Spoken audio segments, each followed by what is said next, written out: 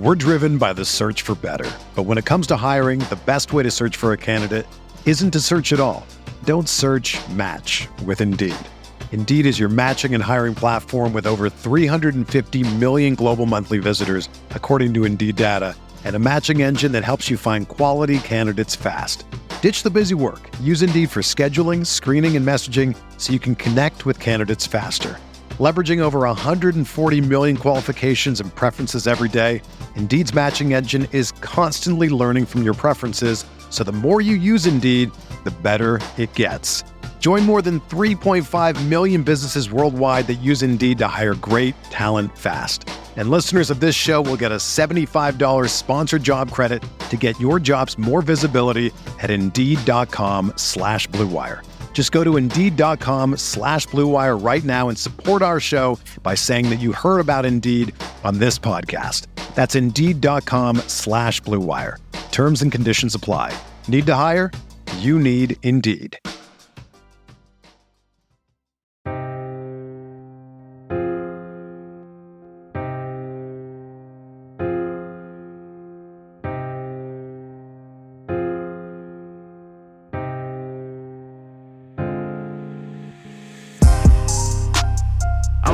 For respect in my city, I'm working hard for respect. Yeah, you think you got it, I got it for real. You think you got what I got? This one for those they forget in my city. This one for those they forget. Yeah, this dog off the leash and it's ready to kill. There he is, the man, the myth.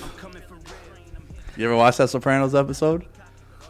I mean, I watched Sopranos for the first time over the pandemic. Yeah. Over the pandemic, like it's the summer. Yeah, me too. I watched it recently too. I always knew, like, it's weird. It was one of those shows where I knew so much about it, having never watched it. Yeah. Because it was such an iconic show. Yeah, I feel like it was the first of its kind, bro. Even though I was still young when it was first coming up. Like, it was like 98-ish into like the early 2000s. But I just remember that show being so polarizing where people were actually at their TV way before DVR and shit and all that.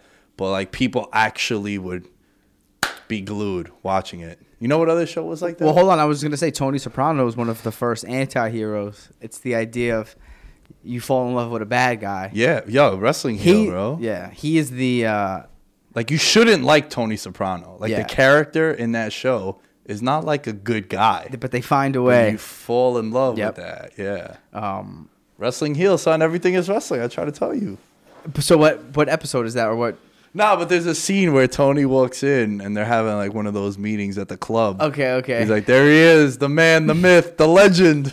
I always send that clip to Dom. I got to get the screenshot. It's the best. Damn. Yo, crazy weekend. Yeah.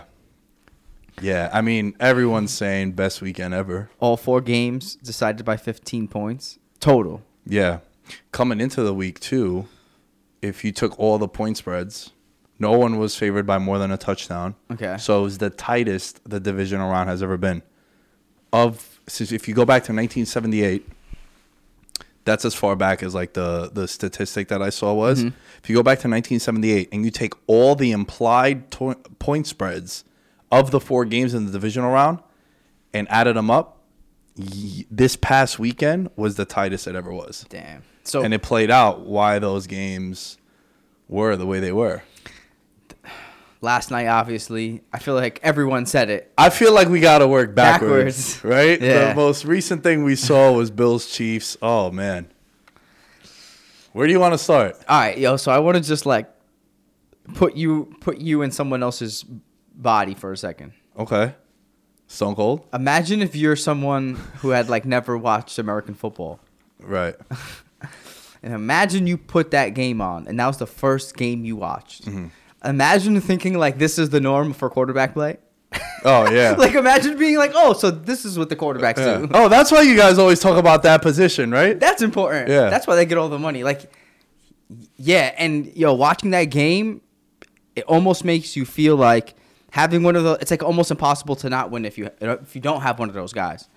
Obviously, we're going to see what happens within some of those other games on the other side, but those guys clearly have everything on their shoulders. Yeah. No joke. Yeah. Well, I like also what you're saying there, because one of my takeaways from that is if you're in the AFC, yeah, you know I'll go with this. If you're in the AFC, right, this is who you got to go through. How many teams do you think have a guy like that?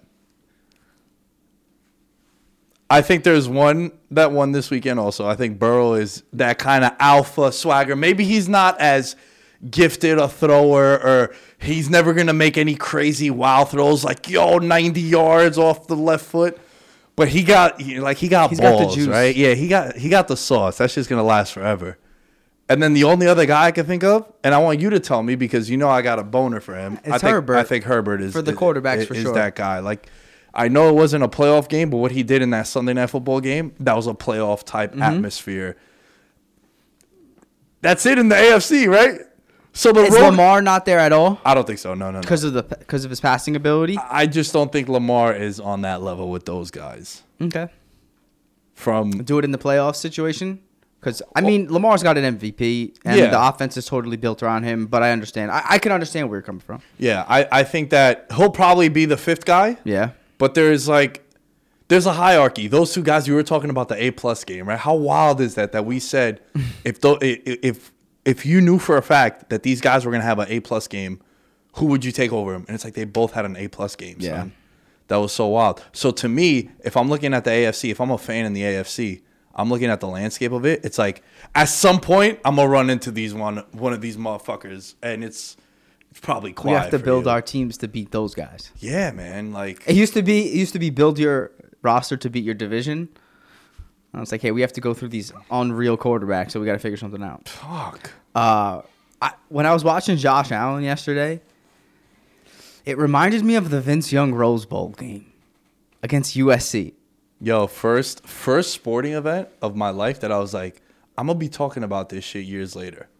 Last night or the the Rose Bowl game. Bro, he's my favorite college quarterback. Well, the reason why I wear number 10 is not Eli Manning. It's because of Vince Young. Bro, that was my guy. In that game, there were so many similarities in the sense of, I'm dropping back. Mm-hmm. How many times did Josh Allen drop, especially on like big 3rd and 4th down conversions, drop back, nothing's there, scramble, pick up the first down. He was faster than everyone on the field. He's bigger and stronger than almost everyone not everyone on the field, but amongst a lot of his kind of peers, in terms of guys he'd be running. He's a linebacker, right? Yeah. So it's just so impressive. But it's the Josh Allen show. I mean, Gabriel Davis, I was a little... Yeah. Let me say something. And we'll talk about the defense in a bit. I was a little skeptical of the Bills' skill guys. That was one of my themes throughout the entire year. Yeah. After Diggs, and Knox is nice, but there's more to be desired there. I think Gabriel Davis kind of shut me up a bit in terms of he kind of proved himself. Well, to be fair, he was a second-year guy. Yeah, for sure. And there was a lot of guys ahead of him in the depth chart. Like, I know in the fantasy community, anytime Manny Sanders out with COVID or an injury, Cole Beasley out with COVID or an injury, whatever it was, if one of those guys missed, Gabe Davis. It's like, Gabe Davis. And you know who else was like that too? Isaiah McKenzie. Yeah.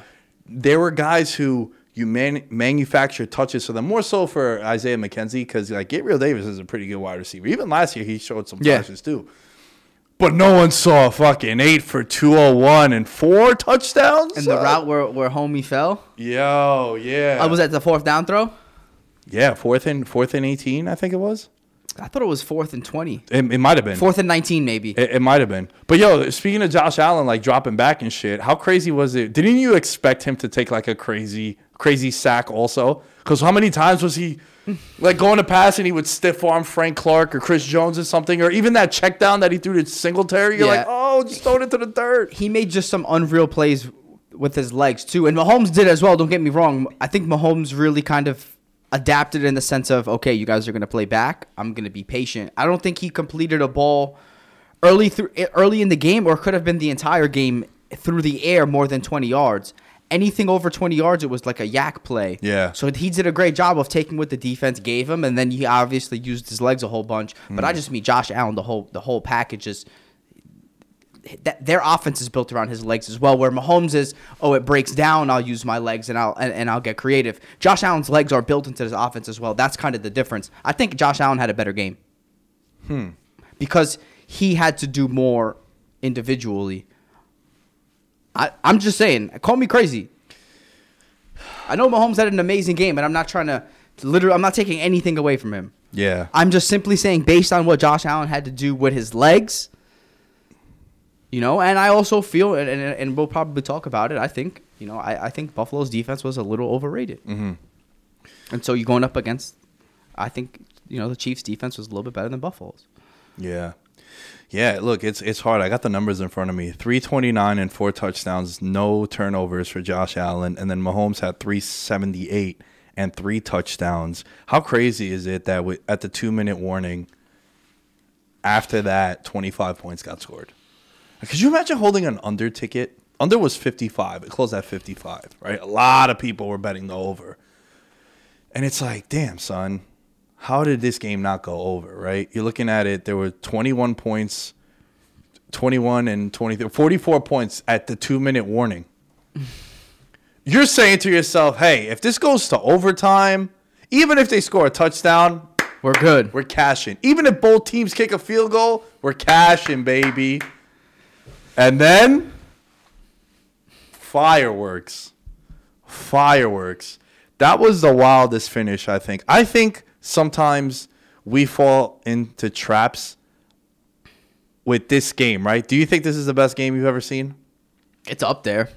It's definitely up there, but I do think we're a prisoner of the moment. Like, because the whole game wasn't as great. The whole game wasn't as great. The last 2 minutes, bro, the Super Bowl that the Pats beat the Falcons, that wasn't a good game. It was 28-3. That was not a good game. It was a blowout. Yeah. The last 17 minutes or 18 minutes of the game was an amazing ending. Yeah. So I think we fall into traps of what amazing endings are that clouds our judgment of what a good game was. That ending was so good.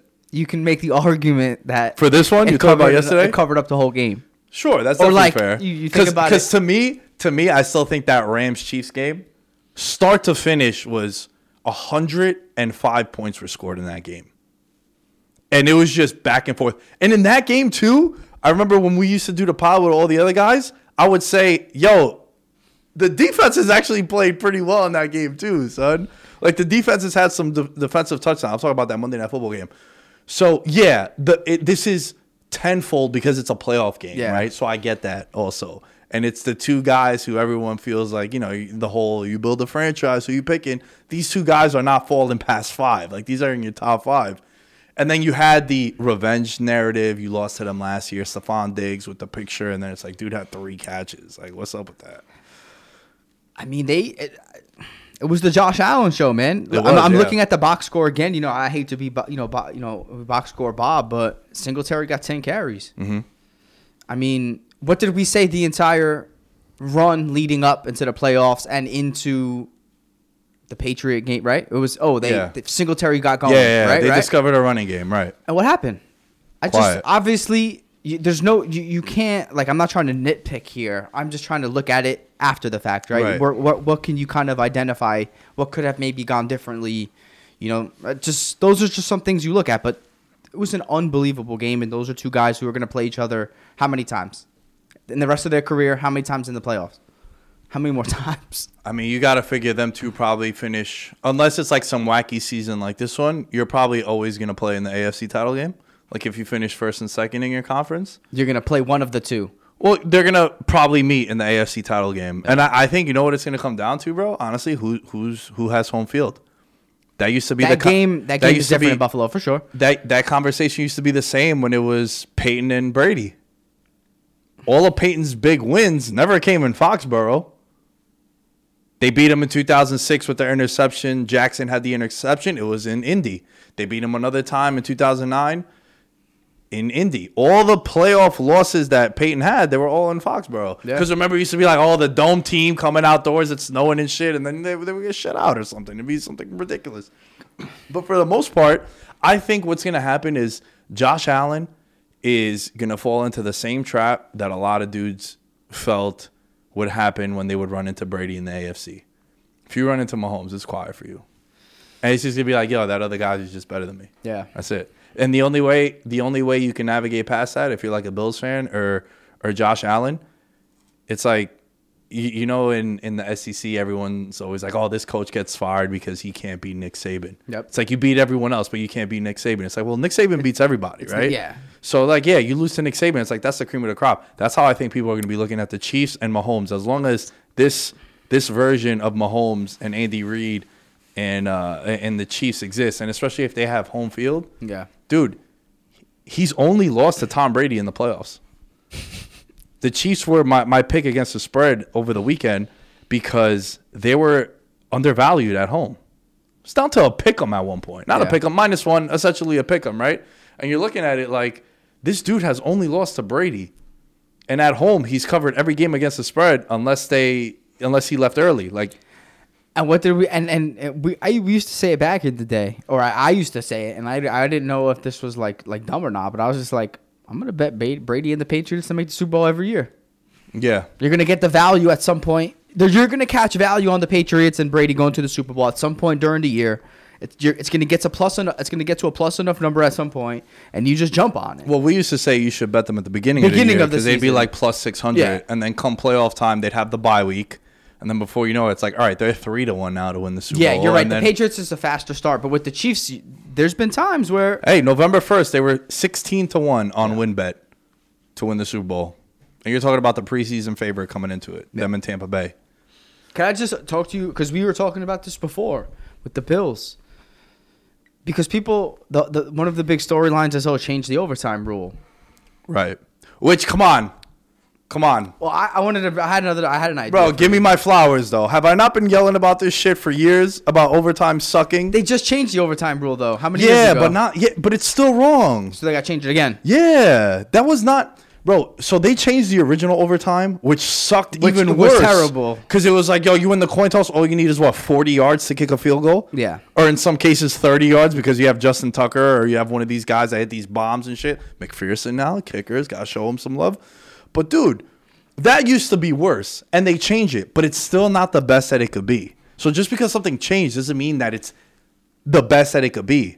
The overtime rule, I've been clamoring for this for years. We even talked about this during some overtime games during the regular season. It is a joke and it's ridiculous that we go into overtime and because we flip a fucking coin, I don't get to touch the ball. I'm Allen, you're Mahomes. Our season comes down to a coin flip? No, it should be you won the coin flip, you score a touchdown, dope. I get to respond. I score a touchdown. After that, sudden death. Yo, Bills had 13 seconds to respond. Yes. Both could be true, though. But what about... Both could be true that the defense should have played better and the overtime rules are not as good as they should be. Absolutely. But I think anything can be improved. Like, I mean, not everything in this world, but, I mean, you can I feel like you could look at something and nitpick everything. You know what I mean? Is that not... There's a lot of kind of, I guess, rules within the game of sports across all of them there where it's like... You can look at something and say, oh, well, maybe this could be different or maybe this could be different. I totally understand your point, though. But do you think that's a fair way to lose in overtime? Do you think it's right that if you win the coin toss, you have a significant advantage? Since 2010, when the overtime rules changed, these new overtime rules, teams that get the ball first in the overtime period, there's been 11 playoff games. What is the record of the team that wins the coin toss, Impy? In 11 games? Yeah. 7-4? 10-1. Damn. But those are, all right. I got it. Those are, and teams that have won the coin toss have gone out and won the game on the first possession 7 times. In the playoffs, right? In the playoffs. Let me say something. Which means, hold on, winning the coin toss isn't an automatic W, but it is a clear advantage. Yeah. I also think that number's higher because those are playoff teams and those are probably better quarterbacks. Those are probably better offenses. I wonder if they could do a situation where in the regular season, maybe there's a tie. But in the playoffs, it's a different story. Maybe the other team gets a chance in the playoffs. You know what I'm saying? Because in the regular season, you could be playing 2 shitbag teams and the offenses aren't moving anywhere. You know what I mean? Where it's a situation where, okay, if you change the rule for the playoffs only, it's like there's a good chance that other team will score a touchdown. You know what I mean? If the first team does.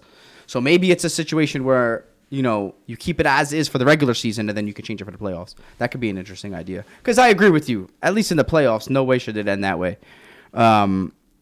Did you hear about the rule that the Ravens proposed last year? I heard, but I didn't see exactly what it was. All right, so we're playing against each other. The ref flips the coin. If you win the toss, you pick where you place the ball, then the other team gets to pick if they want to play offense or defense based on where you put the ball. So it's like, say the Chiefs won the toss. Sorry, if the Chiefs won the toss, the Bills would have said, okay, put the ball like on the 1 yard line.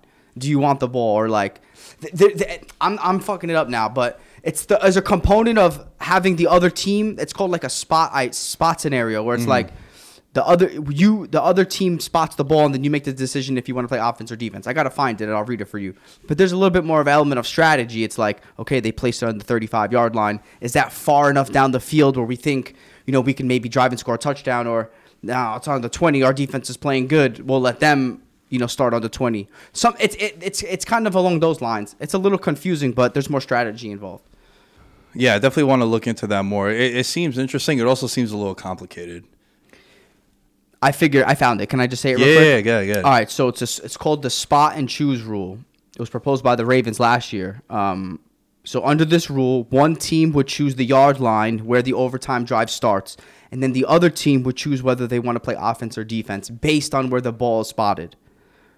So, for instance, if Team A and Team B were playing in overtime and Team A won the coin toss, it would pick any spot on the field where the first drive of overtime would start. If it picked the 10-yard line, 90 yards away from the end zone, Team B would then get to choose whether it wanted to play offense or defense. The overtime in this proposal would be a 10-minute sudden death period, and the other rules would be the same as they are now. If a team scores a touchdown on the first drive, they win, but if they kick a field goal, the game continues. So this rule would take the coin flip out of overtime. It's like there's a lot of strategy involved in how your team is. If my defense is getting ripped apart, but my offense is flowing, if the team is putting me on the 10, like let me ask you a question. How deep into the Chiefs, side of the field do you think they would have said, okay, we'll take this ball and we'll go score? The 10-yard line, the 20? Like how far back? The 5? I think anywhere. That's that's cool, right? But I think Buffalo would have said the same thing Exactly. too. That's why that rule is crazy. Yeah. Nah, that's dope. That's dope. It's like, what's that number? Yeah. You know what's funny? Chiefs fans were bitching and moaning about overtime rules when it happened against them in the first AFC title game. The Brady, right? But then yesterday, guess who was loving it? Chiefs fans. Even Josh Allen said, if it was the other way around, Bills fans would be happy and excited. Now Bills fans are complaining, but a lot of people were complaining too.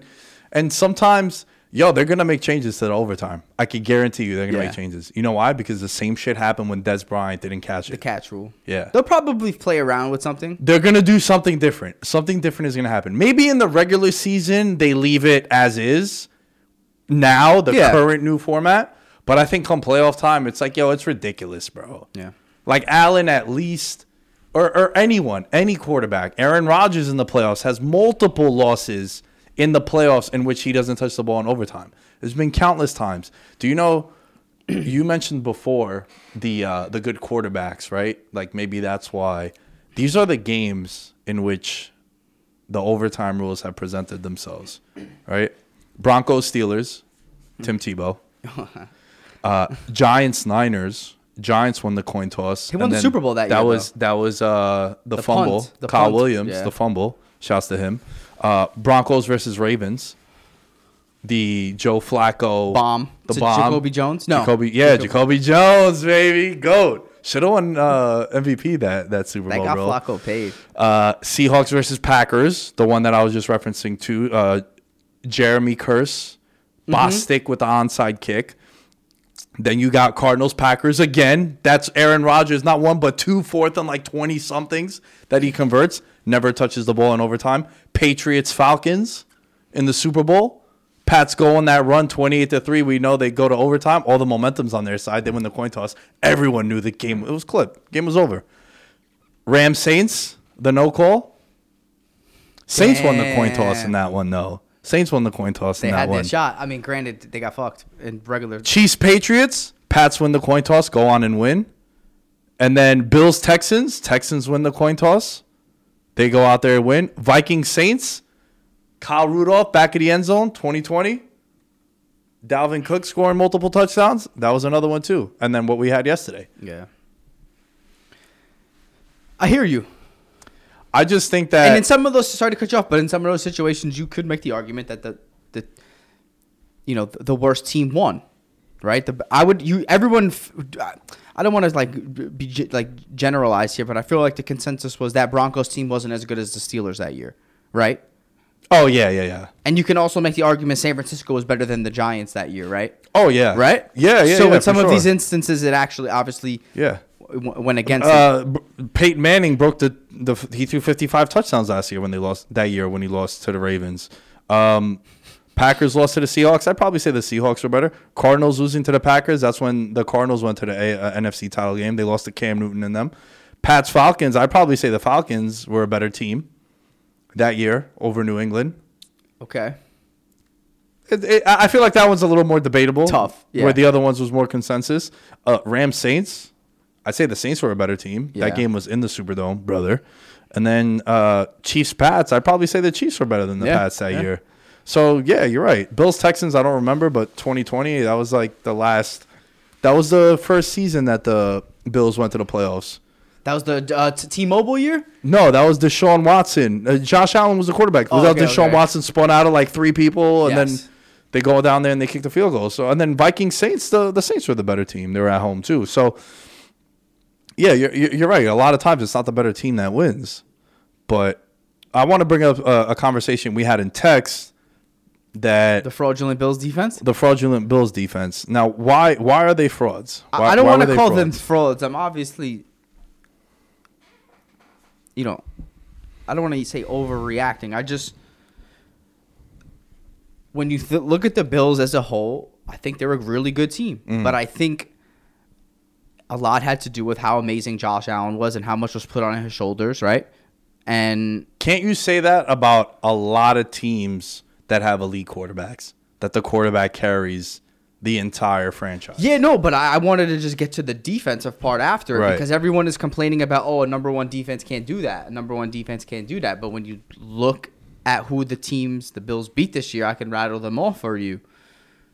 The Bills beat the Dolphins, Jacoby Brissett quarterback, Washington football team, Texans, rookie quarterback, Chiefs, week 5, before they were rolling. But I'll give them a win there. That was a good win. Dolphins, Jets backup, Flacco. Or what Mike White, sorry. But Flacco played that game too. Saints backup quarterback. Panthers backup quarterback. Pats rookie quarterback. The Falcons and the Jets rookie quarterback.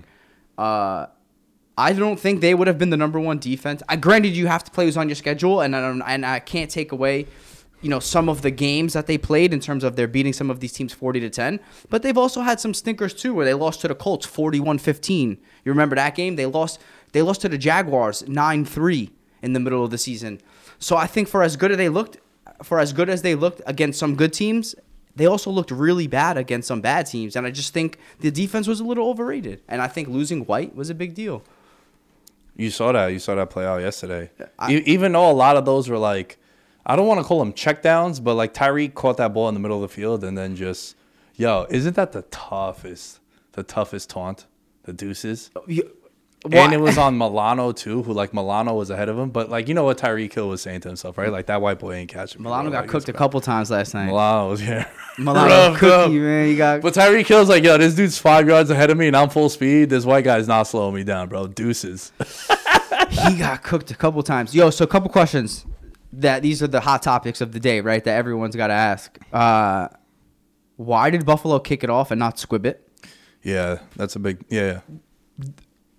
If Tyreek Hill's back there, I understand. Tyreek Hill wasn't back there. I didn't realize that until this morning. Like, when it happened in game, I actually said to myself, I understand. It's Tyreek Hill. He already returned a punt.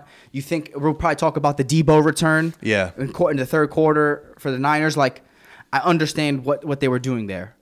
But it wasn't Tyreek Hill. And as talented as some of those other guys are, I'm scribbing it. You can kill a few seconds off the clock, and you're probably only giving them one play instead of two. So the squib theory, I get it. But what happens if like you squib it and one of the up guys get it, and then they get it at the 35? It would have been the same thing you're saying, right? I feel like essentially it's kind of the same thing. But you're cutting the time off the clock. Right. So you're probably the guys getting the ball say he gets it at the 35. Yeah, and instead of 13 seconds, there's probably like 9 seconds left. Yeah. Yeah, I hear you. But so that's the thing. Do you give up the time or do you give up the field position? That's why you kick it out the way you did.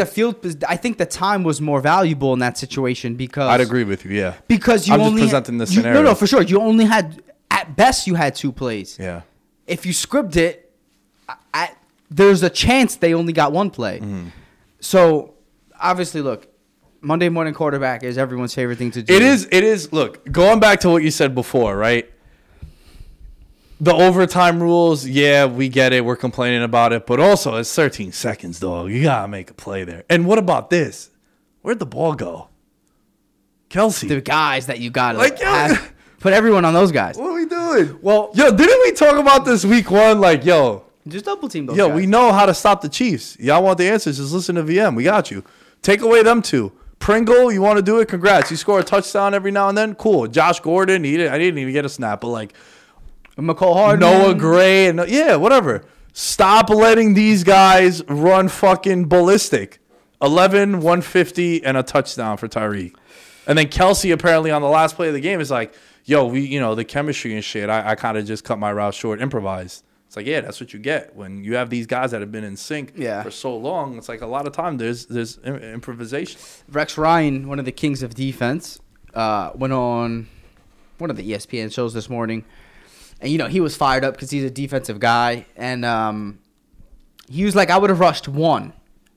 He goes, I would have only rushed Mahomes with 1 guy. He goes, because I want him to kill time. I want him to drop back and waste time. He goes, you rushed 4. Got to make a quicker decision. You got to get the ball out quick, which is what they needed to do in that situation. Yeah. So you played into what they wanted to do in the first place. You gave them less defenders to go after, in a sense, and you made him do it faster. So he's like, they played right into their chops essentially, which is another thing to consider too. Yeah, and also I think it's they go 45 yards in 13 seconds, and it's wild. Like, can you even do that in Madden? I don't think so. I don't think you can, bro. Like, that's so wild that happened. And also, that's why I feel like when Josh Allen scores that touchdown with 13 seconds left, it felt over, right? Like, what's the cutoff, right? Who would have thought? Like, how much time? Now like 13 seconds is that's enough time now.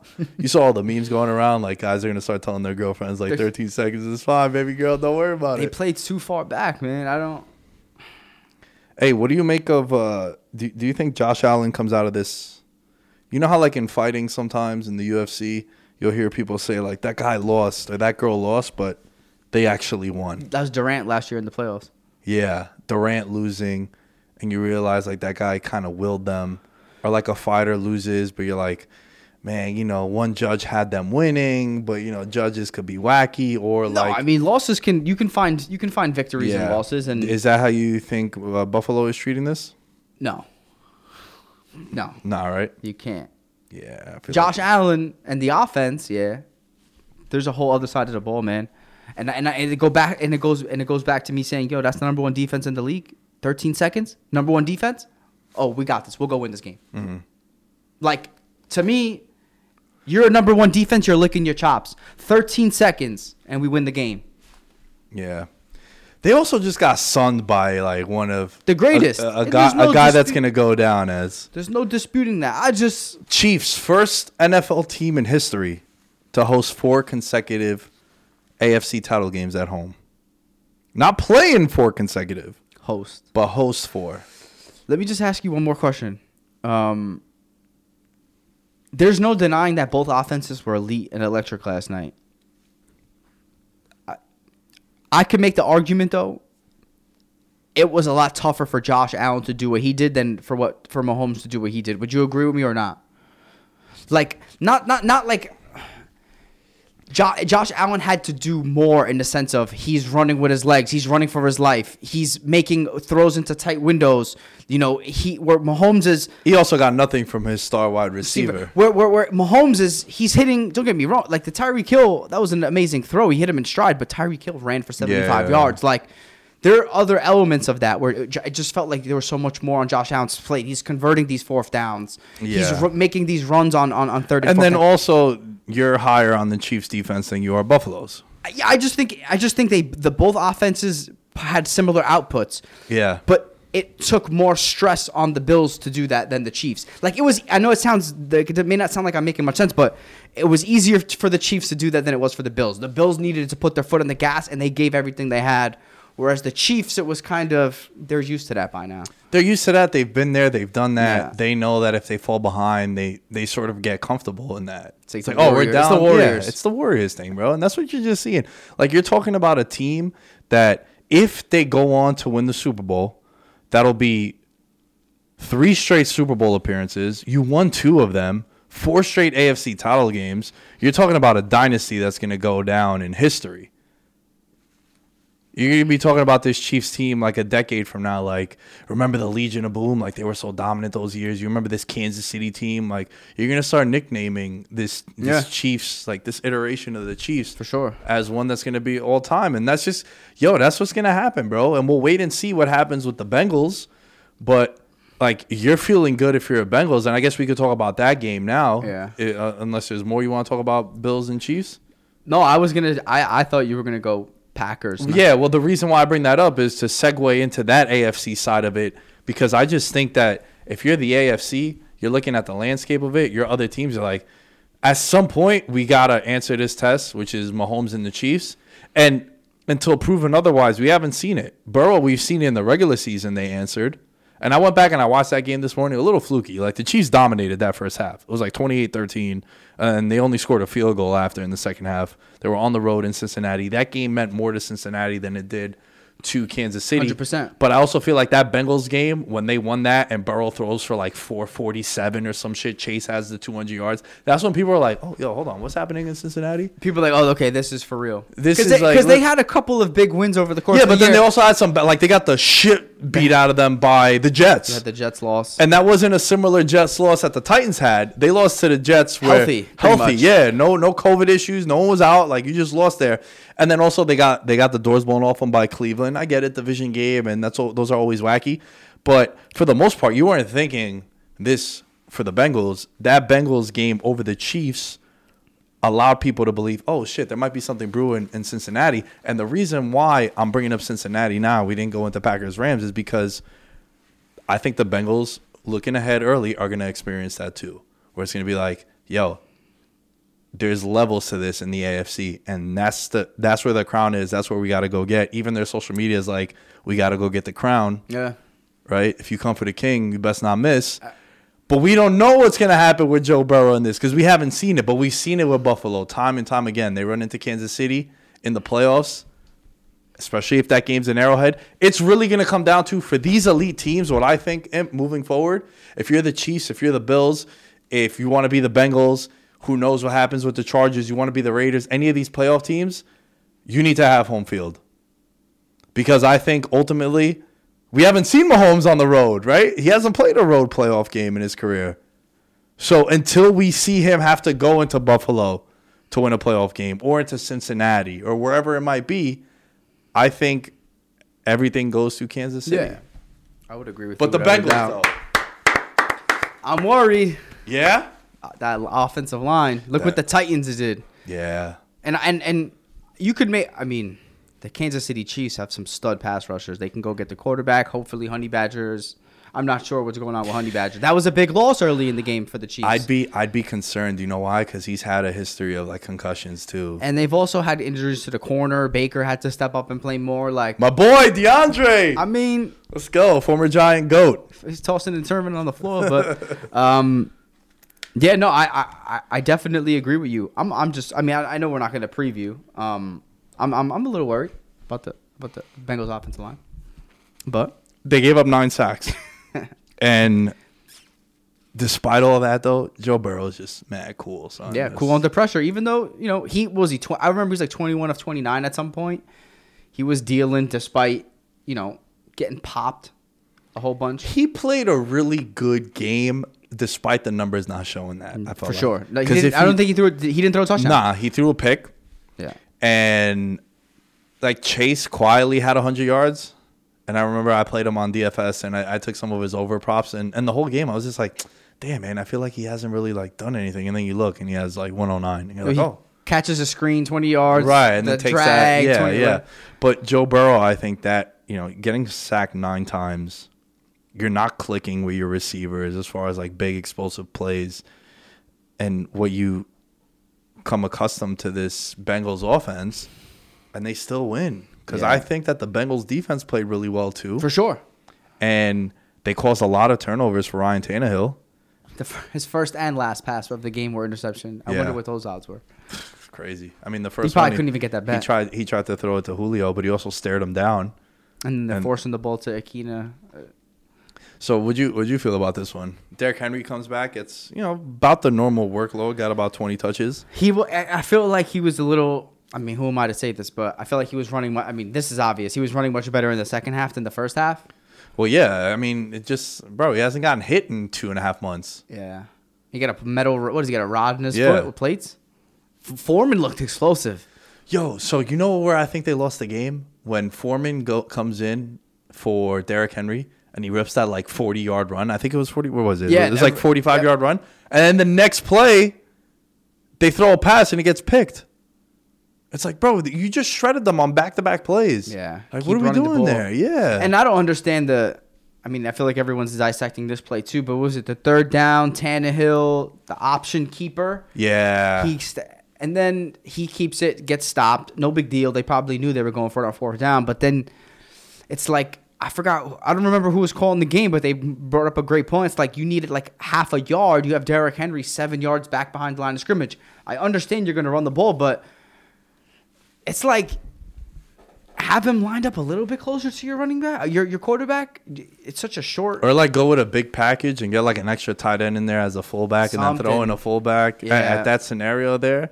I didn't understand that at all. But I think the one cool thing is A.J. Brown is really a force of nature. Dynamite. 5 for 142 and just like a bully. He's one of the more like physically imposing wide receivers, I feel like. Yeah.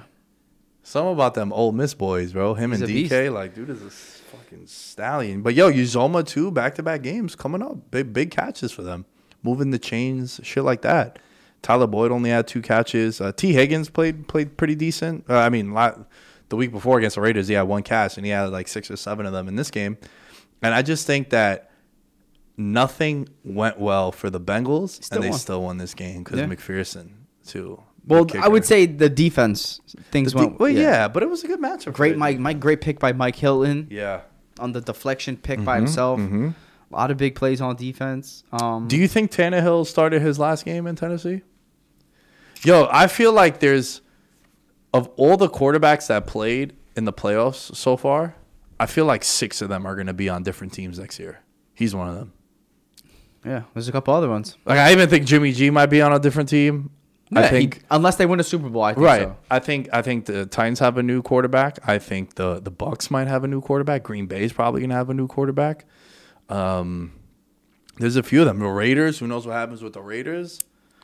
Like there's a lot of teams where I think they might go in a different direction, and that was one thing I was thinking about with the Titans, and also what we were just talking about with the AFC. You got to go through all those guys. How can you possibly look at your quarterbacks? And I get it, right? It's easy for you to be like, yo, just get a new quarterback. Like, how many good ones are there? It's like 10? Yeah. On the planet, right? Like, there's so many teams that need quarterbacks still, but you have one and you settle for it. It used to be the old, like, Andy Dalton take I used to have. It's like, yeah, you're going to give Andy Dalton at the time $17 million a year because, like, what's behind him? And he was stable for the Bengals, and it was, it was okay. You were making playoff appearances. But then there's always that next level. Like, in anything, bro, there's that next level. Like, even me, I'm a jiu-jitsu blue belt, but there's next levels. When I go with brown and black belts, it's like, damn, so you still got a lot to learn. I wonder if there's... And that's how I feel about Ryan Tannehill with the Titans. It's like, yo, it's cool. It's dope. The per 16 game, you take that and stretch that out. His numbers are up there with guys. But then when there's certain situations like this one, and you got to look. The pick at the end was inexcusable. It's just something different, man. Like, he can't take over a game. Yeah. Where some of these other guys, they can take over a game. It's just... If my bad, bro. I've cut you off a couple times. But, like, Joe Burrow got sacked 9 times, bro. Like, he played like Eli Manning did against that Niners Remember the Niners? They hit him like 18 times, Yeah. and then the famous play where the chin straps over his mouth and he's doing the timeout. Like, he got hit. Joe Burrow got beat up.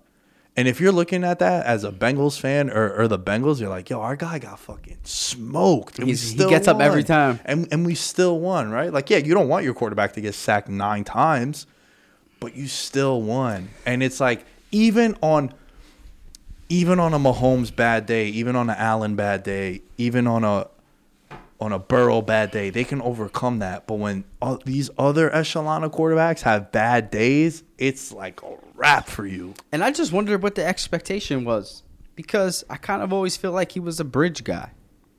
So, obviously they have greater expectations, but like, I don't know, are those expectations reality in the sense when you, to your point, when you don't have this quarterback? Like, I was on the record saying this is probably the worst number 1 seed in the league. You know, pointing at a couple different stats and very weak division, right? And all of those things. And I don't know. I just wonder what the expectation is. I wouldn't be surprised if that roster's loaded, man. Right? Great defense, great skill guys. So we'll see. I'm with you though. Week number 1 seeds. Did the week off help or hurt? I think it helped. I think it helped both teams, honestly. I know it's kind of weird to say, but you got your guys healthier, right? Like, you got some of your guys back. Titans. Yeah, and Smith came back for the for the Packers. You were talking about week number 1 seeds. Can you make the case that both of these were kind of fraudulent number 1 seeds? You talk about a weak division, AFC South. Like, The what? NFC North. NFC North is a juggernaut? You're right. That ain't the West. I mean, we're going to talk about that one now? Let's talk about that one. Yo, you know, Let me give you this. Trivia. I didn't know the answer to this. How many times have both number 1 seeds lost in the divisional round, the same divisional round? how many times? Yeah. Since? Or can you think of, Is there a year? like, ever? 5. Close. 4. Wow. Let's go. 4 times. Do you know the last time it happened? No. Come on, son. Giants here? No, Jets here. Jets, baby. Rex Ryan. Rex Ryan We went into New England. went into New England. I remember the. Yeah, now The he Jets. now he remember. Yeah, now he love it. And do I you mean- know who the other one featured? Hint. We're talking about them right now. Niners. No, Oh. Packers. Oh, Remember 6 when- seed Super Bowl? Remember when they smoked the Falcons? So That was the Mike Smith coaching? Yeah, 2010. Allen's tight. Allen was super tight.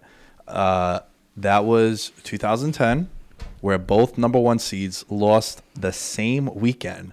Fun fact, this is the first time in NFL history it happened on the same day. Both 1 seeds on Saturdays. Yeah. Both lost.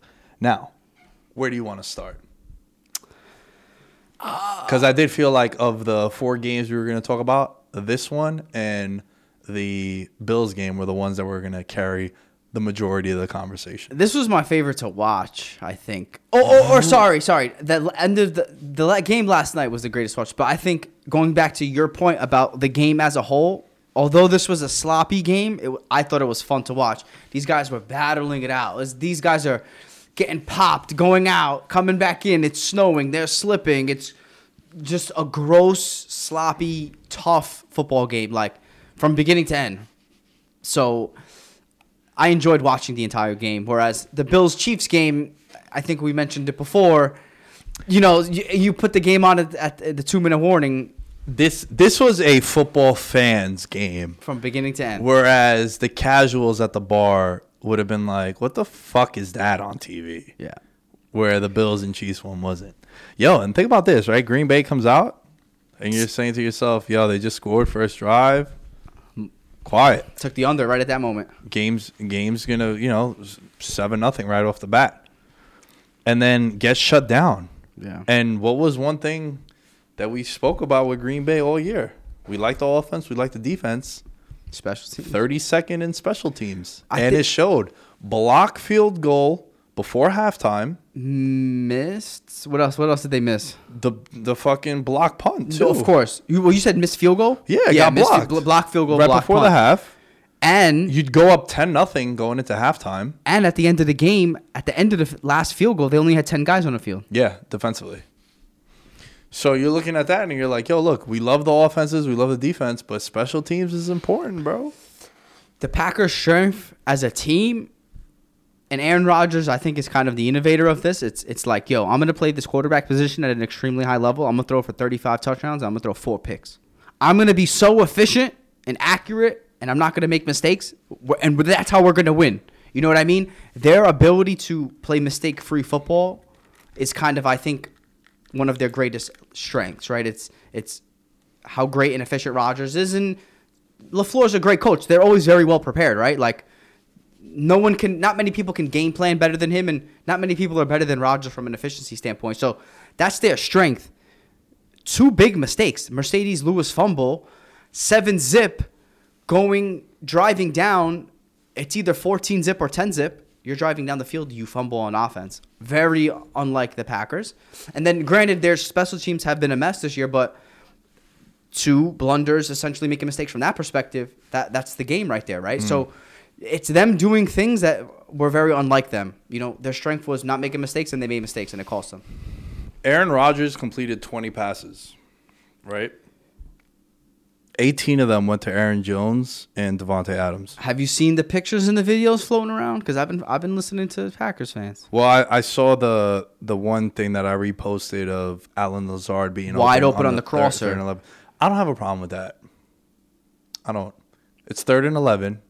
Game's on the line. I'm going to my guy. Yeah. What's wrong with that? I don't do the he should have done this. It's like, nah, man. I believe in the moment you're gonna stick with your guns. And they're the most prolific, most efficient, best quarterback wide receiver duo. Game's on the line. I need this first down. You saw Stafford do it. We've seen Brady do it time and time again. You're going to go where your guy. Yeah. So to me, yeah, it sucks. Should he have gone there? Yeah, Lazard is wide open, but it's 3rd and 11. It sucks because Lazard actually played well for them this year. Yeah. Last 6-7 games of the regular season, he really became a guy who he broke the touchdown record for the Packers. He's the guy that caught that ball. And he scored a lot of touchdowns last couple of games. I believe Allen said it on the pod. After Davante, he scored the most touchdowns in the NFL as a wide receiver in the last 5 games of the season. So, yeah, if that was like St. Brown, Equiminius St. Brown, I'd be like, all right, I get it, bro. He don't want to throw it to him, or like Amari Rodgers. Like, I get that. The fact that it's Lazard, I would give people attacking Rodgers for not throwing to him. But also, like me, bro, I'm going down. You're going with to your my guy. Yeah. But let me ask you a question: Could that be to his detriment? Because I went down a rabbit hole. You know, you see the videos and the pictures and the screenshots. It's easy to say after. Hindsight towards 2020. It's easy to play Monday Night Football. Oh, you should have hit him. You're right, but I kept digging and I kept, I felt like I got into like the pulse of like Packer fans. I swear to God, on social media, and it seems that there's a consensus where throughout Rodgers' career, he's leaned on his go-to guy too often, and Packers fans were complaining about he did it way too often with Jordy Nelson when Davante Adams was younger, and Packer fans. No one's denying how great Aaron Rodgers is. But that seems to be one of his flaws is he leans on his go-to guy too much, and he doesn't trust some of those fringe guys, and that could be his downfall over the course of his career. Because let's do it. In the 12 years since he's won the Super Bowl, he's 7-9 in the playoffs. He's lost to Eli, Kaepernick twice. Yo. No. Watch your lip about Eazy-E. I'm just saying, Eli, Kaepernick twice, Carson Palmer, Jimmy G twice. Matt Ryan, Tom Brady, and Russell Wilson. There's some guys on that list, Kind of sus. Kind of weird quarterbacks to lose to, bro. They win 10 to 12 games every year, man. And he's got 1 Super Bowl, and I'm not trying to take anything away from him. I think he's great. But I do think, whether it's him not trusting the guys around him or the guys around him not making enough plays, is the chicken or the egg? What is it? Yeah. Is he not giving them the opportunities to make these plays, or... Can I read you this tweet from a Steven Ruiz, who I'm a fan of? He works with, he's with The Ringer. He does some content. The 49ers drafted Alex Smith over Aaron Rodgers and have been to more Super Bowls than Green Bay since drafting him. And they're 4-0 against them in the playoffs. My tweet was, Aaron Rodgers won a Super Bowl. Come on, man. This is getting ridiculous. Yeah. I guess the criticism of Rodgers is, if you're as great as you are, shouldn't you have more? Shouldn't you have at least gotten to more than one Super Bowl? I think, it's not like, this is kind of a legacy criticism now, I guess, potentially, It's like, the first quarterback in NFL history to lose to the same opponent 4 times. No quarterback has ever lost that many times to the same opponent, and having not beat him. And bro, you're so right. I didn't even I have it here in my notes, it was my Packers notes. Like, bro, the division's garbage. The Lions have sucked for how long, bro? Jim Caldwell needs a job, and I tweeted that the other day. Jim Caldwell had the Lions 9 wins, 10 wins a couple of years. Anyway, Lions have sucked. The Vikings have been really inconsistent. It's like that division. The Bears are the Bears, right? Kind of hot and cold. Nagy had the one good year, and that was it. I don't know, man. It's your boy, and he's extremely talented. But what do you think about the legacy? This was an L for the legacy, a bad one. Well, I think now you can't have any excuses, like at all. You just can't, right? What was the excuses going into last year? Well, every NFC title game he's ever lost was on the road. All right, now you get it at home.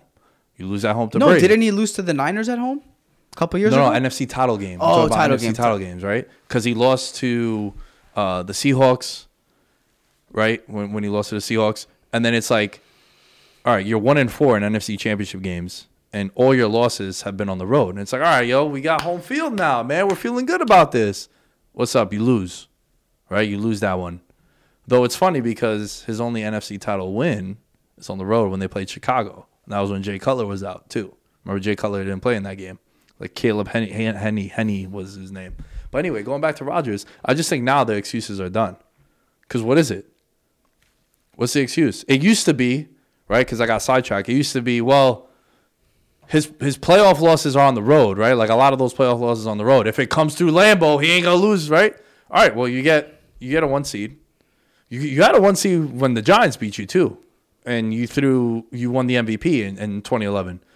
So then last year, you lose to Brady and the Bucks. Well, you know what? It was a weird year. It was COVID. Lambeau wasn't Lambeau. All right, so then what is it now? I just think the excuses are done. Yeah, and I think he made some good throws, but he also missed some throws. Like, remember when they put Josh Norman on Devontae Adams? He kind of, I don't want to say he force-fed him the ball. He was open. He missed a throw on down the sideline on one of those. He missed a couple throws for sure. And obviously we put him on this pedestal because of how great he is, and he deserves that. And I just think he fell a little short yesterday. Well, I think the quarterback position is just so like the winning and the losing is held to such high standards. I mean, we've talked about this so many times, how like you're a rings guy, right? Like you value across all sports, you're like pro rings. Like to you, am I wrong? To you, don't you weigh in a debate? Don't you weigh the rings? I would say like team success. Rings falls under team success for sure, but it's not a ring specifically. But team success, you're comparing two players, right? Who's won more championships, or who's had just their individual their teams have had more success. Like, because I don't only want to use championships as a specific example. But how can you say that the Packers haven't had success? It would have to be because of championships then. Major postseason success. Right. Yeah, for sure. Regular season, absolutely. Yeah. But some of his playoff losses too. It's weird because Peyton Manning once threw 4 interceptions in a game, and Vinatieri hit 5 field goals and they won. Yeah, that's the worst quarterback to win a Super Bowl. Who? Peyton Manning that year. No, bro, with Vinatieri. This is when he was on the Colts. It was the Colts. But I'm saying, like, Peyton Manning has won a playoff game where he got credit for the win, where he threw 4 interceptions and the field goal kicker hit 4 or 5 field goals. I'm sure he had great games. And then there was games where he threw 5 touchdowns and they lost. Aaron Rodgers, his first career playoff game, he threw 4 touchdowns, 423 yards against Arizona. They lost, right? There's other scenarios where, against the Giants at home, terrible playoff performance, absolutely. Against the Kaepernick season, he went 177 and a touchdown in the loss. But that's when Kaepernick went fucking ballistic. What about the Niners game? That was the other one, too. another Niners game. So back-to-back years when they lost to the Niners. And then you have the NFC title game where he throws 3 touchdowns. So it's like, well, he threw 1 touchdown, 2 interceptions. So it's just something where obviously not on him, but can you not agree with me with that based on all of these factors? Would you not make the argument? Like, wouldn't you expect Rodgers to have been to another Super Bowl? Yeah, for sure. I think that's kind of, and I know you can't place all of that on him. No, you can't, but you also could place a lot on him too. Like, it's weird. It's not. I just think that the excuses are all out now. Like, you can't use that anymore. Yeah. I think it's sort of like the scale is like even now. How many Matt Ryan's been to how many Super Bowls? Just one. Just one, right? Yeah. I'm trying to think of guys. Fringe guys who've like got to 2. Yo, you know what was floating around, right? About Eli Manning. What? Brett Favre and Aaron Rodgers in the last like 30 years, I think the Packers been won 2 Super Bowls. It's like Eli Manning won 2 in 4 years. Yeah. And he beat them twice. Think about the Packers organizations. You've got 2 Hall of Fame quarterbacks. Yeah. Back to back. Yeah. And how many rings? From one to another. Yeah. How many rings? Yeah. Bro, it's hard to win championships. No. I understand that. I'm just. It's not like, oh my God, you suck. That's not the point I'm making. It's more so, holy shit, look at this. Right. It's more of a head scratching disappointment that he hasn't won more. Yeah. And to be fair, the NFC isn't exactly the biggest juggernaut too. And you've had a weak division. What has Brady done in a weak division? 1 seed, every 2 single seed. division. I'm going to clean shit up, and shit got to come through us. Even if we weren't the best team year in, year out, shit got to come through us. We should talk more about the Niners, Debo, though, too, bro. man. The Debo trend is going to pick up steam next year. The Cordero Patterson, the Debo Samuel, You know what I like that they're doing? Just get our guys the ball. Figure it out later. Fuck your system. Fuck your play calling. Players. Well, that is. What do you mean? That is that. No, but I'm saying not just the Niners. Yeah, I'm saying just in general. Like, yo, I got Stallions. You're getting the ball, bro. We're gonna figure it out. Yeah. The Bengals even gave Jamar Chase some end arounds and shit against the Raiders. It's like, yo, I'm gonna get my guys the ball.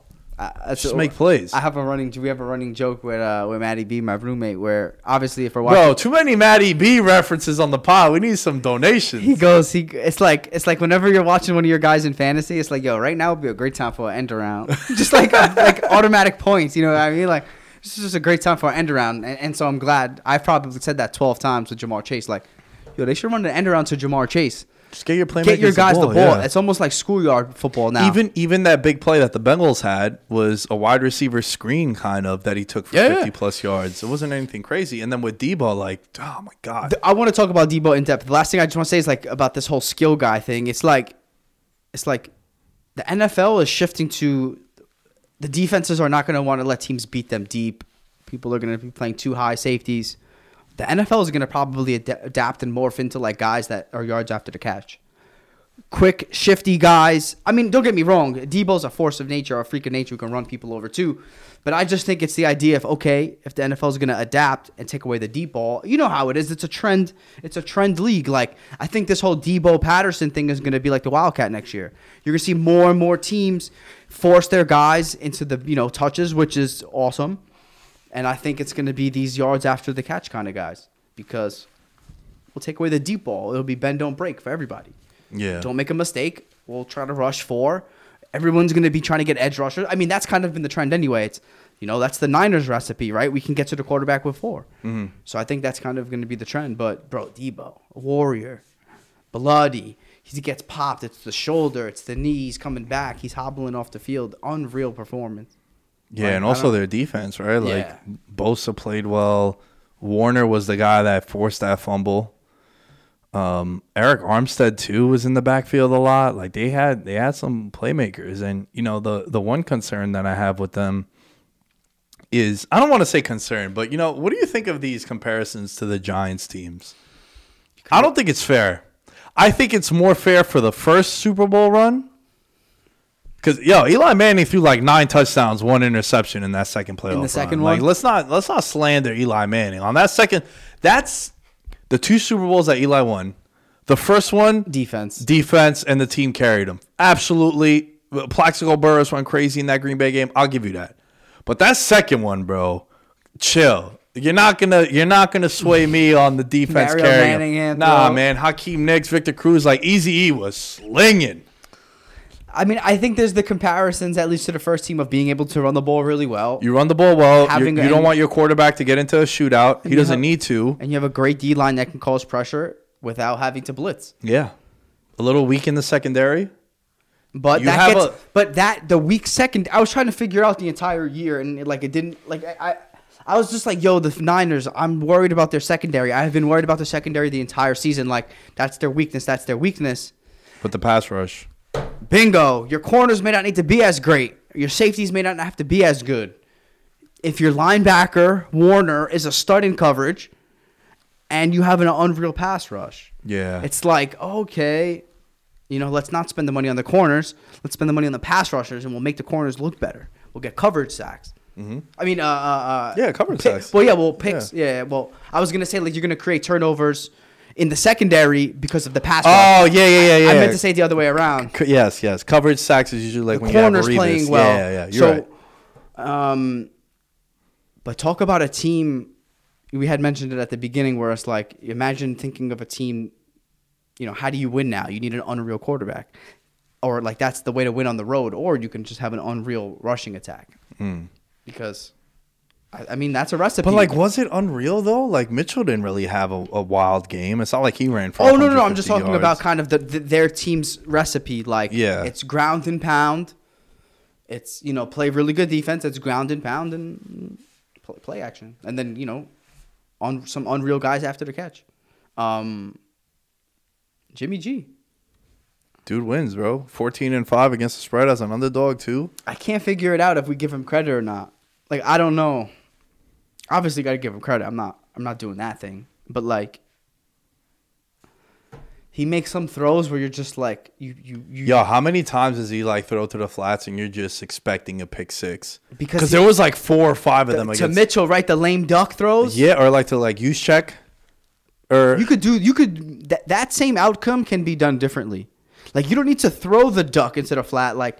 Can't you throw it at someone's ankle 7 yards in front of I just always expect those passes to get picked by him. It's because it seems like he's staring down the guy too, and then it comes out late, and you're just just hoping.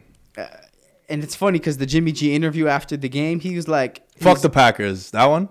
Nah. That was tough though. But yo, you know what I also think? He's confident. Not even that. I mean, he has the Joe Burrow confidence. But dude is mad good looking too, so you know that he's confident. But I think that was more for Robbie Gould too, son, because he played for the Bears all those years. You don't think that was why? Because that's what I thought. It's he goes up to Robbie Gould. He's like, "Yo, fuck the Packers, man." I don't think Jimmy G has hate for the Packers. Why would he have hate for the Packers? Every time you play them, you beat them. Yeah. It's not like you have hate for the Packers. You didn't play for them. I think it was more for Robbie Gould. That's cool. That's nice. Nice little edge. Yeah, there. it's yo, fuck that. Because you're man. a fucking legend. Yeah. Jimmy G after the game goes, he goes, I know it sounds crazy. He goes, but I kind of felt like we were in control most of the game. And I was like, they didn't have the lead, but I kind of knew what he felt because the defense was just playing so good. Yeah. And you never were too far behind though. So that's why you could feel like you're still in control. Even when they were down to the Rams, 17-0, they still felt like they were still able to do what they wanted to do. Rams could have put the Niners away. I know. Rams gave them life. Could have ended their season. Now they playing each other in NFC title game. Rams, though. McVay struggles with Shanahan. Yeah. Come on, kid. He love it now. Yo, dope hat, by the way. I like it. Is that who you're hitching the bandwagon on for the rest of the playoffs? You have been Team I feel Kyle. like I've been riding them for so long. Yeah. But let's talk about the Rams, though, because we don't want to preview too much. Rams, big win. Almost a gigantic loss. Almost catastrophic. Almost, can you believe they gave all that up for Matthew Stafford conversations today? Cam Akers, man. Cam Akers, too. Yo, what do you think of this? Do you think it's because he hasn't played much that he fumbled like that? Because they weren't he didn't get smoked on any of them. Those felt like lack of contact, just haven't had the reps. I like that McVay went back to him and then he fumbled again. Yeah. And then he had Sony Michel at the end, though. So. Because he's like, you know what? Nah, you gotta I get know your guys I can't win a confidence. Super Bowl without him. Yeah. Nah, for sure. Great coaching decision. Yeah. Fucked him though. Yeah. What did Sony Michel ever do? All he's done is just like produce. At least for like the tail end of that season, right? Yeah. All he did was produce. Well, I think one of the reasons why, the Rams at one point won like 5 games to end the year, and then they lost to that Niners team. And I think I even talked about it with you, but I remember I talked about it on the pod how it seems so doom and gloom with the Rams because they were getting away with Stafford pick sixes and you're still winning those games, but they were on a winning streak. And one of the main reasons why was because they were able to put the ball in Sony Michel's stomach. And yeah, he's not breaking off 70-yarders. He's not breaking off 20-yarders. He's a bruiser. 4 or 5 yard gains. But You pick up 4 yards every time. I'll never forget my high school coach was like, if I pick up 4 yards every time on the rush, you're never throwing a pass in the game. Just because it's always going to lead to a first down. Yeah. And that's kind of the offense, bro, is play action. That is kind of, he never abandoned the run, kept doing it, and it paid off. And now it's clearly Cam Akers because Cam Akers had 24 rushes to Sony Michel's 1 rush. Van Jefferson had an end around. And then that was it. That was a rushing attack. So they need Cam Akers. They want Cam Akers to be that. But I think the story of this game, 1,000% is Matthew Stafford.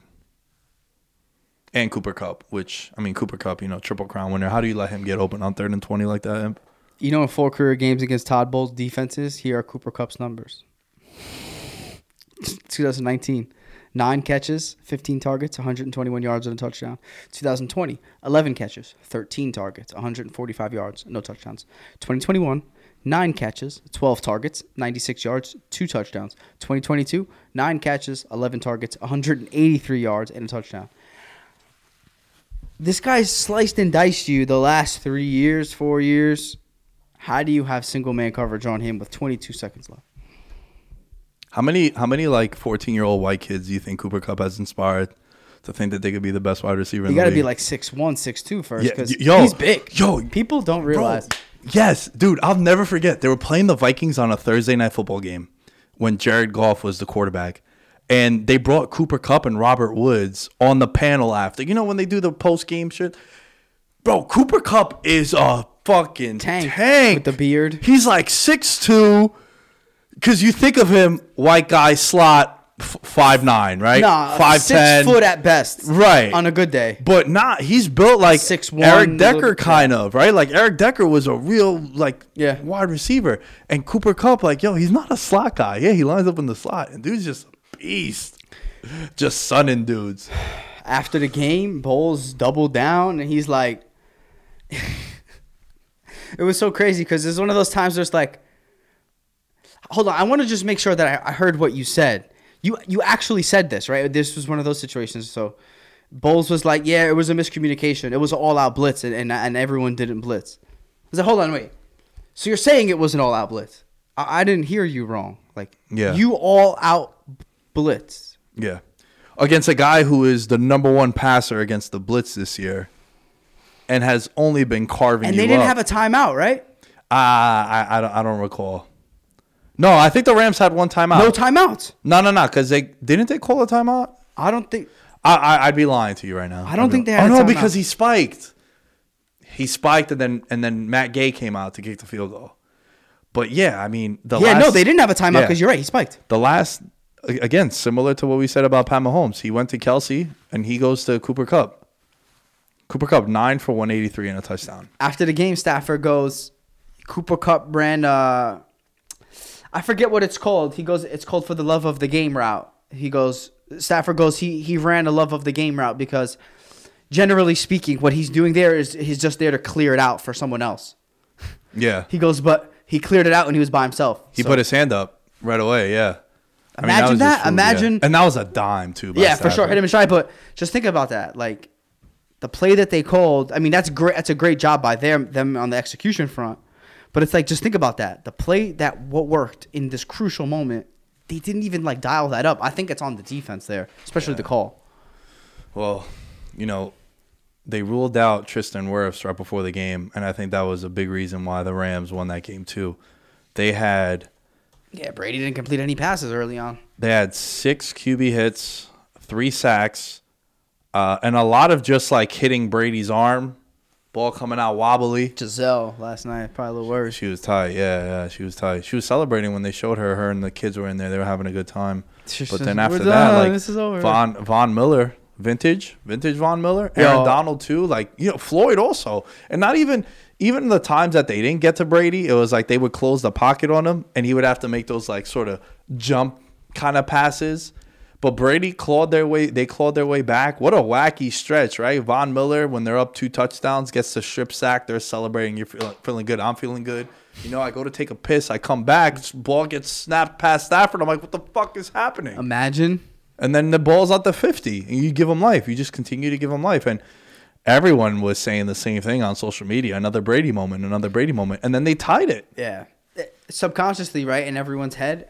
Because all of these guys now, all these guys on the Bucks, at least not the Bucks, on the Rams, the young players, these guys grew up watching Brady. Bro, you didn't hear Odell after the game? Yeah, He's like, yo, we thought the GOAT over there. He was going to get us again. He's the GOAT over there. It's kind of like the LeBron effect, Yeah. where it's like, yo, we got LeBron, we got a chance. No matter how bad it looks, down 31 to the Warriors, we got a chance. You know, it's like, yo, we got Brady, we got a chance. Fournette played really well yesterday, too. I wrote this down. The 4th inches run with Fournette, balls. Yeah. Everyone and their mother knew Tom Brady sneak. He's I don't think he's probably converted every QB sneak in his career. Yeah, probably. Yo, Fournette, I was like, I was going crazy at that point. That was BDE right there. Yo, dude. Yo. How about Odell too, man? Showing he still got it. You know what wrestling fans would be chanting right now? You still got it. You still got it. That's what you would be saying, but yo, people forgot. And how about this, dude? How about this? Odell's dad, man. He got to start making some videos. Yo, the new LeVar Ball, right? He knew. But yo, how about this? You know who everyone in the NFC has to blame? Themselves. You know Odell cleared waivers, right? The Packers supposedly the Packers were interested, but they didn't sell him on the idea. Like when supposedly Odell spoke to McVay on the phone, and McVay had plans and plays drawn up in his head in the event he got Odell before the opportunity even presented itself. Imagine being a receiver and you're like, okay, I have 2 opportunities. One of the coaches is extremely innovative. Granted, so is LaFleur. Right. 2 really good quarterbacks. One's in LA. And the team in LA has all these ideas for me in a situation where I was just stuck and they didn't have anything creative for me. I'm going to the guy that has these ideas for me. And yo, let's not get it twisted. Odell is a big market guy, big city guy. LA guy. LA is perfect for him. If it's not New York, it got to be LA. It got to be like Dallas. You need to be on a team where you're like a main attraction. And yo, big plays, continuing to make big plays. And I also feel like it's opened up stuff for Cooper Kupp too. Yeah. You got to treat Odell like it's Odell because he is getting open. Early on in the game, that first drive was like 2 catches to Odell.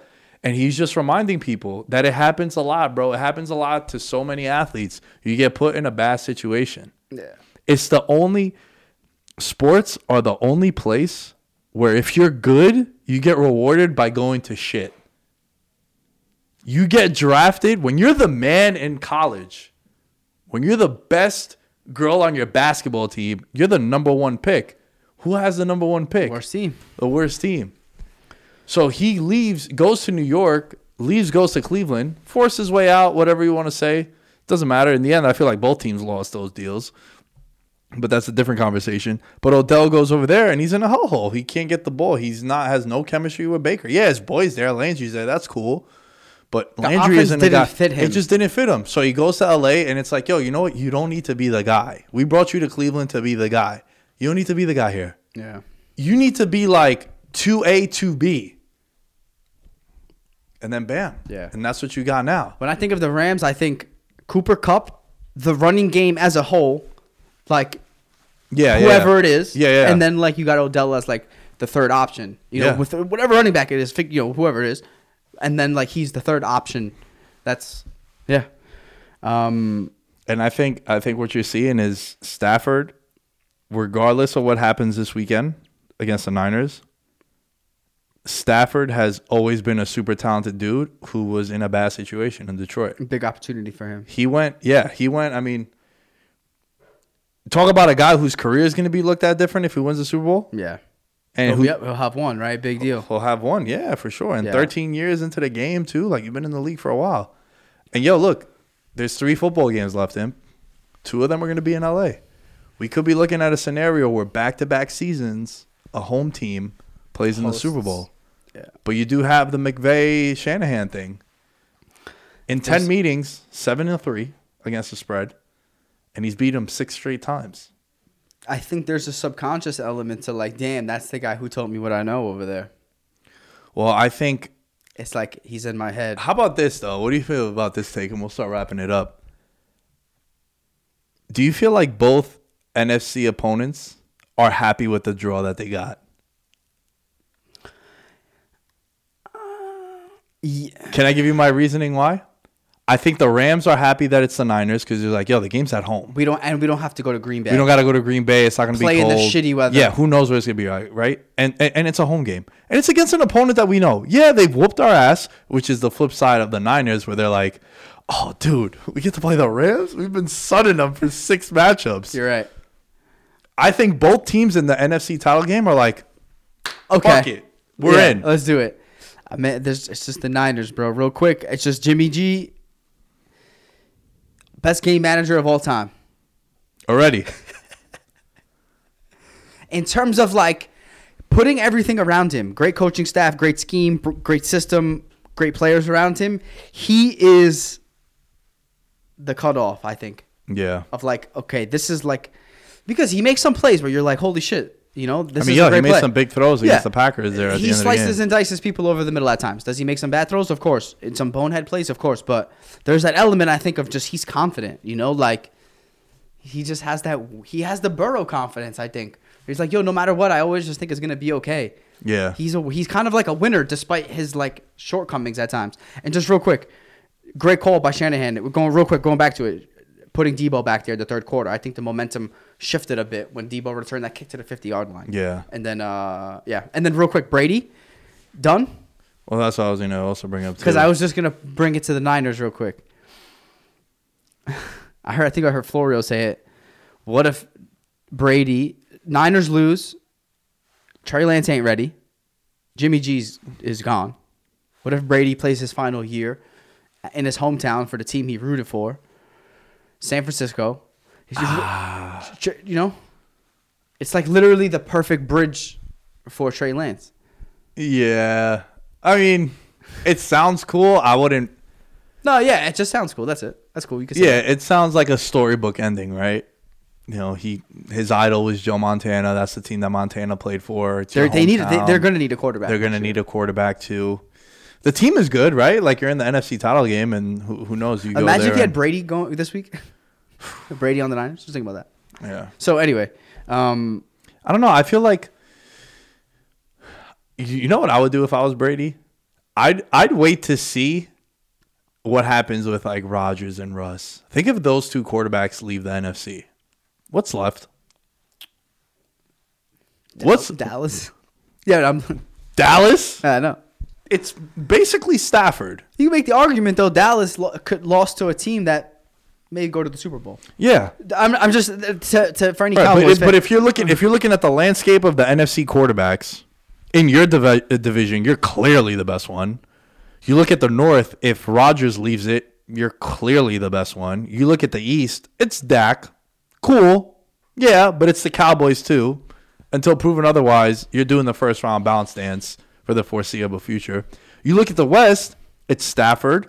It's whoever's going to be the quarterback with the Niners. It's Kyler Murray, who we'll see. you're going to have to pay that man. Extremely talented, but You're going to have to pay that man $40 million. I don't know if that's going to be something you want. And then if Russ leaves, who's the quarterback in Seattle? You're looking at it with the Bucs like, roster's great. But depending on what they do with the cap stuff. we'll be the 1 seed, and then it'll go through us again. And if half our wide receiver core doesn't completely fall apart, we'll be all right. As long as Russ doesn't go to New Orleans.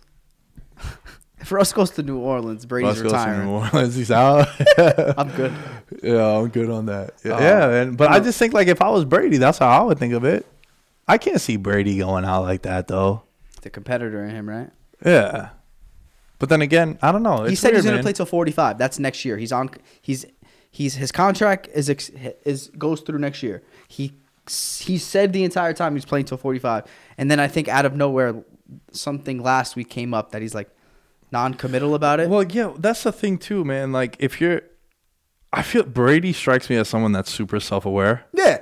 So I don't think he would want to go out like Breeze did, where Breeze was like, man, you were kind of shot for 2 years now, and you kind of just held on, and you became a shell of yourself, like Big Ben too, Eli Manning. Yeah, but Brady led the league in touchdowns. That's what I'm saying, where Brady now, I feel like if he was to leave, it'd be like, yo, bro, a lot of people think I am the MVP, right? Even from just like a playing stand, like his numbers are better than Rodgers's, like all across the board. Yeah. The only thing that Rodgers has is the games that he missed. The game that he missed, his team looked so bad. And, yeah, he probably has some more impressive wins. And they got the 1 seed, right? But I also feel like this is why you got to give those awards out right after the season ends. Cooper Kupp MVP? Give it to Brady, let him retire. I think I don't know. I feel like he retires. I kind of feel like the fact that those reports came out, I wouldn't be surprised now that to kind of soften the blow. Nah, just be like, yo, you know what, man? Like, what else do I have to prove, right? You've made 10 Super Bowls in 22 seasons. It's cool because he drove them back. Well, not drove them back, but I mean, the Rams made a ton of mistakes on their own. But like, it was cool, kind of. You know, they fought their way back and they lost. Great way to go out. You left time on the clock, and Stafford just made 2 of the most ridiculous throws that he's ever made, and you lost by a field goal. Yeah. I liked it, man. This was a fun weekend. Oh. It was a really fun weekend. What's it like on the betting lines? Betting life. Well, up 11 on the spread, 31-20 against the spread, Okay. or 10 or 11 up. Saturday couldn't have gone worse for me. Rough Saturday. Good Sunday. Good Sunday. Got some props. Still tied. We still got some props. We got some life. What do you mean? Come on, baby, Rams. We've been on the Rams since August. Yeah, now he forgot. That's why I was telling you when you were fucking lighting me up today in the group chat, I don't mind the Packers losing. I lost a lot of money on the Packers, whether it was against the spread. It was my favorite pick of the week, right? It's funny because the 2 games I was the most confident on, I lost. The 2 games that I was the most conflicted on, I won, right? Both came down to the wire, right? But the reason why the Saturday blow feels a little better now, Monday, than it did on Saturday was because I didn't know what the Rams were going to do. If the Rams lost, that would have been a I would have been miserable. I would have been fucked up. But the fact that the Rams won, and I'm like, yo, I got what I wanted.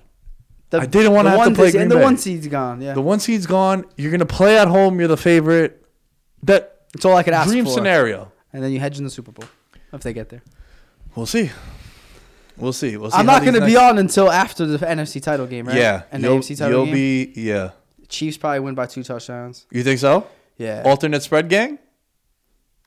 I'm not sure. I'll probably just tease the Chiefs down to win outright because I think they're a 6-point favorite. So I'll probably tease the Chiefs 7. down. They're 7 now. Yeah, so so just win. And then I'll probably tease the Niners up. Keep it close. Yeah. Yeah. The one I sent you hit, by the way. It was Chiefs 8.5, and it was over 48. I teased 6 down on the over/under, and I gave the Chiefs 6 points, and that one hit. So, and last thing, I said it, I think on the podcast last week, Green Bay, the under, 10 degrees or less in Lambeau, 17 games. After kickoff, it's less than 10 degrees. It's gone under 47 all 17 times. I saw 48.5 live after the Packers scored. I went under. So, but yeah, follow me on Twitter for picks. IMPY718. At Nick Day is 10 is where you can find me. We got some new members of the Patreon, brother. Let's give them a shout out real quick as we're here. New members of the Patreon, thank you very much. Patreon.com/veteransminimum. You get access to the Discord. You get access to bonus content, extra content, shout outs. Hit us up at Veterans Minimum to join the Super Bowl boxes. It's a $50 entry. We're at like 38 names now, so we got a couple weeks to fill it up. Patreon roll call, we got Nick Chavez, Christopher Velasquez, Derek Platees, Devin Rondon, Jordan Riley, Mike Wozniak, Stephen Briggs, Ryan Pisner. Sorry for your loss, man. Buff, man. Buffalo again. Yeah, there's hurting. Yo, I was going to make a ride up to Buffalo this weekend, bro. I was going to go up. I was talking to my old college roommate. He's like, dude, come up. Don't go there now. Oh, no. It's going to be rough. New pledges. Bradley Peller. Bradley Preller, sorry, for the full year commitment. Shout out to you. Thank you. Trevor McKnight. That's Pilot Trevor. John Reddick. And then Abu Sufyan. Let's get it. Let's Shouts get to it, man. everybody. Shouts to everybody. Leave us a rating, a review, like, subscribe. Follow us on YouTube. Subscribe there. Tables, ladders, chairs. Oh my. Royal Rumble this weekend? Shawn Michaels won the fastest Royal Rumble of all time. Or is he the only one to win as the first person? I think he was the first person to win it as the first person. Yes. I don't know. Stone Cold got 3 of them, son. He's won 3 Royal Rumbles? Yeah, back to back too. Damn. Yo, I heard WWE's gonna be acquired Yeah? by one of the big media companies. Huh. Also, I heard ESPN may get acquired by like Apple. Wow. These big, I don't know if we're gonna do 2 minutes on the business of sports, Yeah, but yeah.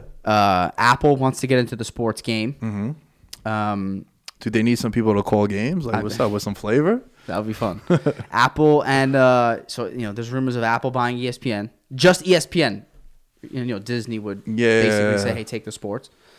And then there's also rumors of WWE being purchased by like a media company or one of these streaming companies, for example. Well, I know when the UFC sold for like $4 billion at the time, that's when like people were like, "Yo, what could WWE sell for?" Yeah.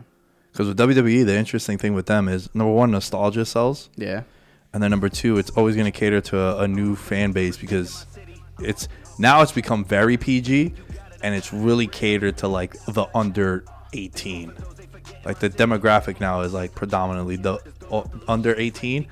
And there's no new wrestling fans. And parents spend their kids' money. Kids spend their parents' money. Right. And there's no new wrestling fan. Like, I'm not going to grab a 30-year-old dude that's never watched wrestling and make him a wrestling fan. You're right. It's a thing that you grow up with. Yeah. It's like a sport that you play. It's like one of those things where you get brought into it. That's why he's on the board. You know what I'm saying? Like, we're here. Watch out, man. ESPN and WWE.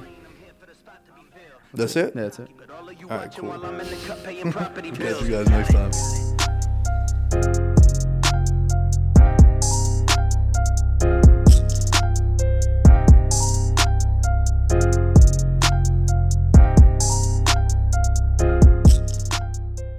Everyone is talking about magnesium. It's all you hear about. But why? What do we know about magnesium? Well, magnesium is the #1 mineral that 75% of Americans are deficient in. If you are a woman over 35, magnesium will help you rediscover balance, energy, and vitality. Magnesium supports more than 300 enzymatic reactions in your body, including those involved in hormonal balance. From functional medicine doctors to mental well-being and female hormone experts, we all know that magnesium is the one mineral to improve all aspects of well-being and health. But which one? Magnesium Breakthrough from Bioptimizers, the trusted choice recommended by leading experts with 7 best-absorbed forms of magnesium to ensure your body receives the support it needs for overall well-being. Go to bioptimizers.com/balance today and use code BALANCE10 for 10% off. Support your journey to wellness at bioptimizers.com/balance. Magnesium Breakthrough from Bioptimizers, your foundation to optimal health and vitality.